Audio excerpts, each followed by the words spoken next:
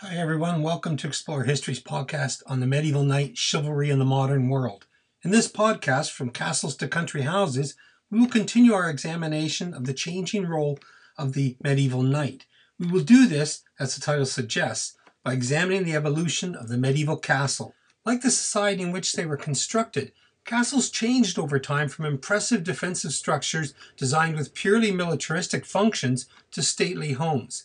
Examining the evolution of the castle, I will argue, can tell us a great deal about changes within society, and indeed the changing role of the knight, clues to the development of chivalry as an ideal and its reinterpretation in the 15th and later centuries.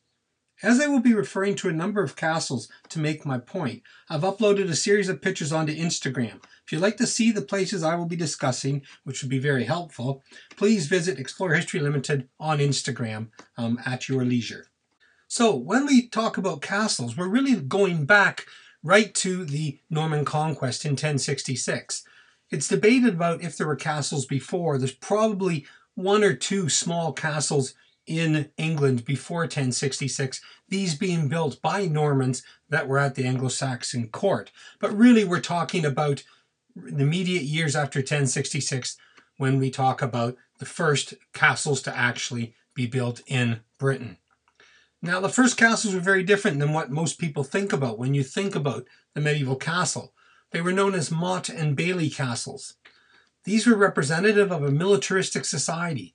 They demonstrate the need for defense and the domination of the landscape, of the domination of a newly conquered and potentially rebellious population. Keep in mind again, with the victory of William the Conqueror in 1066, we have about maybe 5,000 Normans in Britain, and probably around 2 million angry Anglo-Saxons. So they had a need for defense. They had a need for protection. And we see this in the Motte and Bailey. Immediately, the way that the Normans established themselves is through the construction of a whole series of castles in Britain. Now, these aren't in many ways what we would associate with a castle. The first ones were put up very quickly, and generally they were made of timber.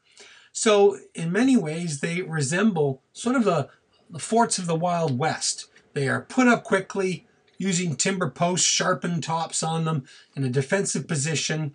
And what they would do generally would first of all create a motte, which is a hill, a man-made hill. The Normans were great at using the existing landscape, but they would modify it. So they would dig a moat, and the soil that came out of the moat, they would then create a cone-shaped hill. And on top of that hill, they would put a keep. Again, initially, these are made of timber. Later, then, they would move to stone construction, like we see at Clifford's Tower in York, Launceston in the southwest, and many, many others across Britain. It's estimated that within even 20 or 30 years, certainly by 1100, so just a few decades after 1066, there may have been as many as 1,000 Motte and Bailey castles throughout Britain. Certainly within 100 years, we're hitting that number. These are put up quickly. Every time the Normans would spread north and west into a new area, they would establish a Motte and Bailey castle, and then from there, communities would develop around it. They would then build a church. You would have settlers coming in, often from their territories in France, and we get small communities developing. But it was all about having a secure location from which they could then dominate the countryside. Now, this was very important for the Normans in this early stage, and we see, again, widespread expansion of the Motte and Bailey throughout Britain and later on into Ireland, Wales, and Scotland. However, once the Normans had established themselves, we see the castle begins to evolve. So it goes from timber structures at Motte and Bailey's to structures made out of stone. We see them grow in size and complexity. And maybe a good example of this is Dover Castle, which many people are familiar with. If you're coming from France into England, it's one of the first places that you see. And that is why it was built there. It was the first castle that was really one of the first castles that was established by William the Conqueror as he moved from Battle, the site of the Battle of Hastings, up to Canterbury and into London after his great victory.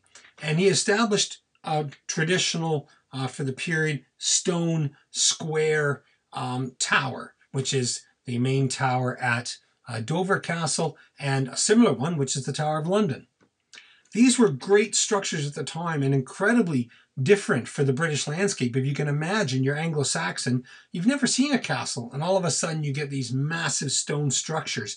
And places like Dover and the Tower of London go beyond just a simple defensive structure. They were also very much a symbol of William the Conqueror's domination. And so they're very tall. He actually brought stone, white limestone, from his estates in Caen in Normandy. And on a full moon, you can imagine that these would just pretty much glow in the landscape. Anyone coming into that area would know that this person was powerful and that they dominated the region. That's what they were all about. But when you look at Dover, what we see is layer upon layer through the centuries. It develops during the 12th century, and we start to see influences coming from abroad. So we get more curtain walls on the outside. We see more impressive gates, like the Constable's Gate, huge, big structures. And again, this really speaks not only of the power of the Normans and the later English kings, but also the importance of a place like Dover, which is an administrative center. It is a place where kings of England would stop when they were going off to their territories in France. And so you needed a good, secure area. And of course, it's dominating the all-important harbor, the area of crossing, which to this day is the busiest port in all of Europe. And so a very important place, and the castle really reflects that. We see castles then develop even further when we get into later years, and we see these influences coming from abroad. And perhaps the best place to see this development is in North Wales, with the castles built by Edward I. Here we see a new phase representative of the dominance and authority of a very strong king, Edward I. Society and kingship had changed by the late 13th century, and this is reflected in the castles that Edward built. In Carnarvon Castle, we see influences from the Crusades, things that he picked up in his travels in the Middle East, and from the continent. But more importantly, we see Edward making a strong statement of authority over the land. He had to do this because the Welsh were incredibly difficult to conquer. They didn't like the idea of being dominated by the English. They fought for hundreds of years, and eventually, in the late 1200s, Edward was able to finally bring them under control and to dominate Wales. And he did this through these massive castles like Carnarvon and Conwy and others, a whole string of castles, and they're all massive in size. Now, Edward's Welsh castles are, quote, judged to be the apogee of military architecture in the late 13th century. Imposing and stylish, they represent all that was required in a fortified castle at that time. A visible, formidable presence that dominated its surroundings, defensive strength in walls, mural towers, and gatehouses equipped with multiple portcullises and murder holes, and domestic apartments suited to the administrative and judicial duties that the constable would dispense in peacetime. When we move into the late 14th and 15th centuries, the period of the 100 Years' War and the Wars of the Roses, we again see new developments in castle construction, which reflect developments within society, and more specifically, the changing role of the nobility. It is evident that during the 14th and 15th century, England's nobility, despite all the warfare, were becoming increasingly interested in a more comfortable existence, like that of a country gentleman. Many aristocrats had several residences, and increasingly they felt the need to keep a house in London. When they moved from house to house, their entire households moved with them, including much of the furniture, their plate, and the fittings for their chapel. However, in the late Middle Ages, there was also a tendency for the upper classes to move around less. For example, Earl Gilbert of Clare moved on average every 2 weeks in the early 14th century, but later in the 14th, just 2 to 3 times a year. It was becoming increasingly common for the upper class to have a fixed residence, and therefore spend more time there with family and guests. Now, as they were spending more time in one place, they then desired their houses to be more comfortable. The result was that many families began spending money to make the, quote, bleak, ill-lit castles of their ancestors comfortable by the addition of halls, with drawing rooms and ranges of private apartments with glazed and traceried windows and chimneyed hearths. With these changes, we also begin to see a move away from a communal style of living that was predominant feature of earlier times. Households could also vary greatly in size, with a well-to-do squire or knight having perhaps a dozen servants. A great lord, however, could have a great deal more. For example, Margaret, Duchess of Clarence, went traveling to Normandy in 1419 and took with her 19 knights, 25 esquires, these were young noblemen training for knighthood, 45 yeomen, servants in the noble household, 19 grooms, 13 pages, 11 baggage carriers, 10 priests, and 4 choristers, singers in her choir. Some estimates suggest that a duke's household could have as many as 240 people, an earl's 200. A great magnate would be served by, quote, well-born men, as it was seen as an honor to serve them and would provide opportunities. With so many people in a household and great emphasis on entertaining and hospitality, enormous amounts of money were spent on provisions. In the early 16th century, the Earl of Northumberland's household consumed 16,932 bushels of wheat, 27,594 gallons of ale, 1,646 gallons of wine, 20,800 pounds of currants, 124 beef cattle, 667 sheep, 14,000 herrings, and a great deal more. So these amounts are so great in part because the great men were expected to be generous. They were expected to give alms to the poor. They were to support the church, give gifts to their peers, and provide hospitality to all. Spending was a social obligation. And we see this in the change in the castles in which great men lived. And one of the great examples that we have, certainly in the southeast of England, is Bodiam Castle, always described as one of England's fairy tale castles. It was both a fortress and a residence of a prominent lord, Sir Edward d'Allengrig, a Sussex knight. He served in the 100 Years' War and may have been at the Battle of Agincourt with Henry V. He acquired the manor of Bodiam through marriage to Elizabeth Wardour, heiress to the manor. With this inheritance and plunder from France, he made himself a very rich man. He was also a knight of some standing and involved in the affairs of government. His problem was that his manor in the southeast corner of England was highly vulnerable to French raids. In the late 14th century, the River Rother, which ran right past his castle, was a navigable estuary. This was at a time when the English had lost control of the English Channel. And so that part of England was very vulnerable to French attack. In 1377, the town of Rye was looted and set fire to by French invaders. The church was heavily damaged by fire and the bells were carried off to France. But the next year, the men of Rye and Winchelsea sailed to Normandy, burned 2 towns, and retrieved the bells. The point is that Sir Edward's manor of Bodiam was just a little bit further north and highly vulnerable. So Sir Edward decided to build a castle that would both defend his property, provide a residence befitting a knight of his wealth and standing. In October of 1385, he obtained a royal license to crenellate, or fortify, his manor. By the time the castle was completed in 1388, the French threat had ended. The English had regained control of the Channel. So Bodiam Castle was never attacked, although it was twice captured without resistance, but this was by other English. As a fortress, the castle was designed in the most up-to-date fashion. The first line of defense was a wide moat, which is over 3 acres, making it one of the larger moats in all of England.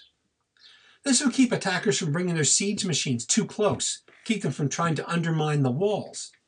So, hard to dig a tunnel and collapse a section of wall when you've got water right up to it. A wooden bridge, which now runs directly into the castle, actually ran at a right angle to the castle. And this was so that any attacker would have their exposed, carrying their shields in their left hand, would have their exposed right side towards the castle. They'd be vulnerable to attacks by arrow. It had a removable bridge. Then it had a barbican that you would have to get through. Then another removable bridge. Then a portcullis. And it had the full panoply of medieval defenses.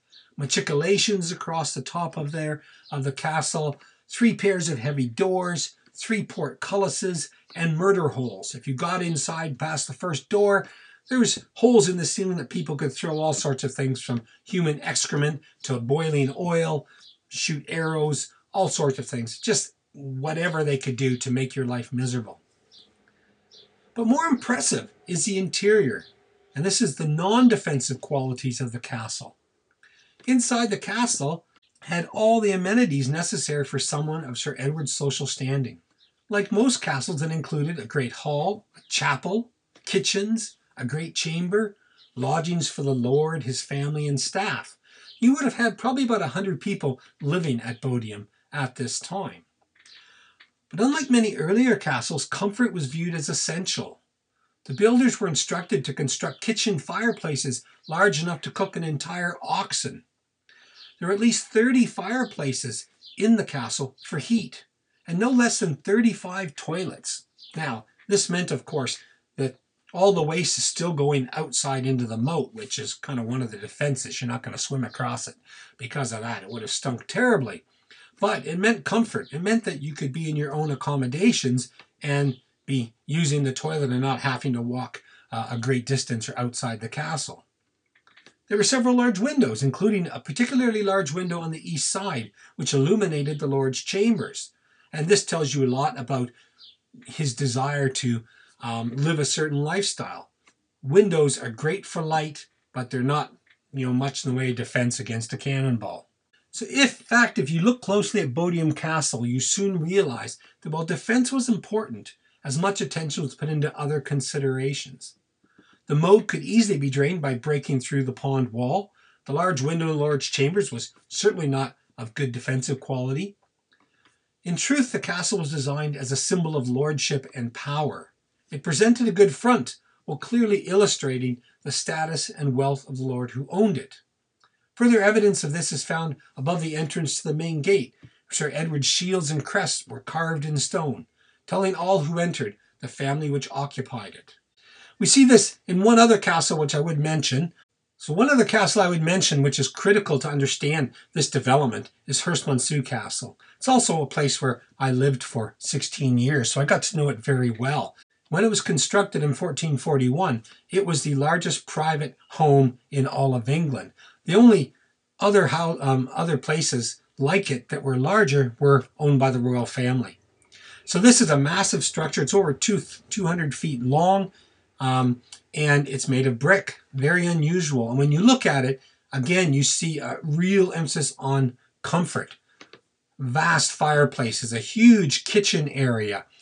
And one of the most important things that you see with Herstmonceux is that it's the first castle that I'm aware of that had internal plumbing.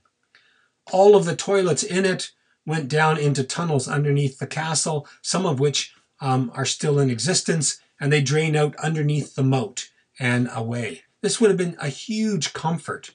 When you also look at the castle, you see lots of windows, far more than you see in earlier castles. It does have a moat. It did have a drawbridge. It's a huge structure, very defensive, but it's much more about protecting the family from other English families they might be squabbling with than it is from an attack by the French or somebody else outside of Britain. This is about status. It's all about comfort, and it's about entertaining. It's about showing people the wealth and power that you have, that you'd made it. It's built by Roger Fines, someone who was at Agincourt. He fought with Henry V at Agincourt and enriched himself because of that. Treasure to the household under Henry VI. So he'd done really well for himself. And he's displaying that wealth in Herstmonceux Castle. And this is something that we see repeated throughout this period in the late 1400s and into the 1500s, into the Tudor period, that the money is being spent on these grand homes. They still needed some defensive considerations, primarily because with the Wars of the Roses and so on, there is a great need for defense because the nobility are squabbling with each other. But the focus was on style. It was on comfort. This had become a primary consideration. So I would argue that this is really important to understanding the development of a medieval knight, which we are considering. These individuals, which started out as purely militaristic, are very much is reflected in the places they lived. The early knights that lived in Motte and Bailey castles were sleeping on straw on the floor. The toilets they used were outside the building, or they were using a chamber pot. It was not comfortable, very small fireplaces, and they were few and far between. So hard to stay warm, hard to stay comfortable. These are more like military forts, where the men just pile in, sleep on the floor, and drink and carouse and carry on. Very rough places. When you get to this later period in the 14th and 15th century, we see a much greater emphasis on comfort, on style, and these men are living in these places with their families quite often. And so it's the lord and the lady and the children and their extended household and extended family, and they need comfort. And so it is a quite different mentality.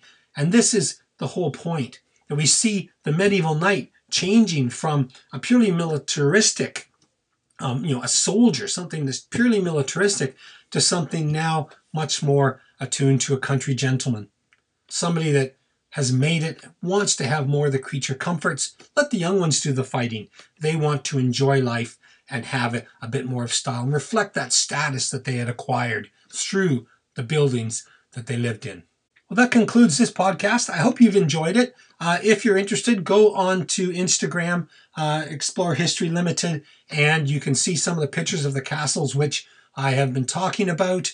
I give you a much more visual representation of some of the things that we've been discussing. And you can also follow us on Facebook and keep in touch. Any questions? I'm happy to get emails. If you go on to the Explore History website, you can send me an email, and we'll have more to come very soon.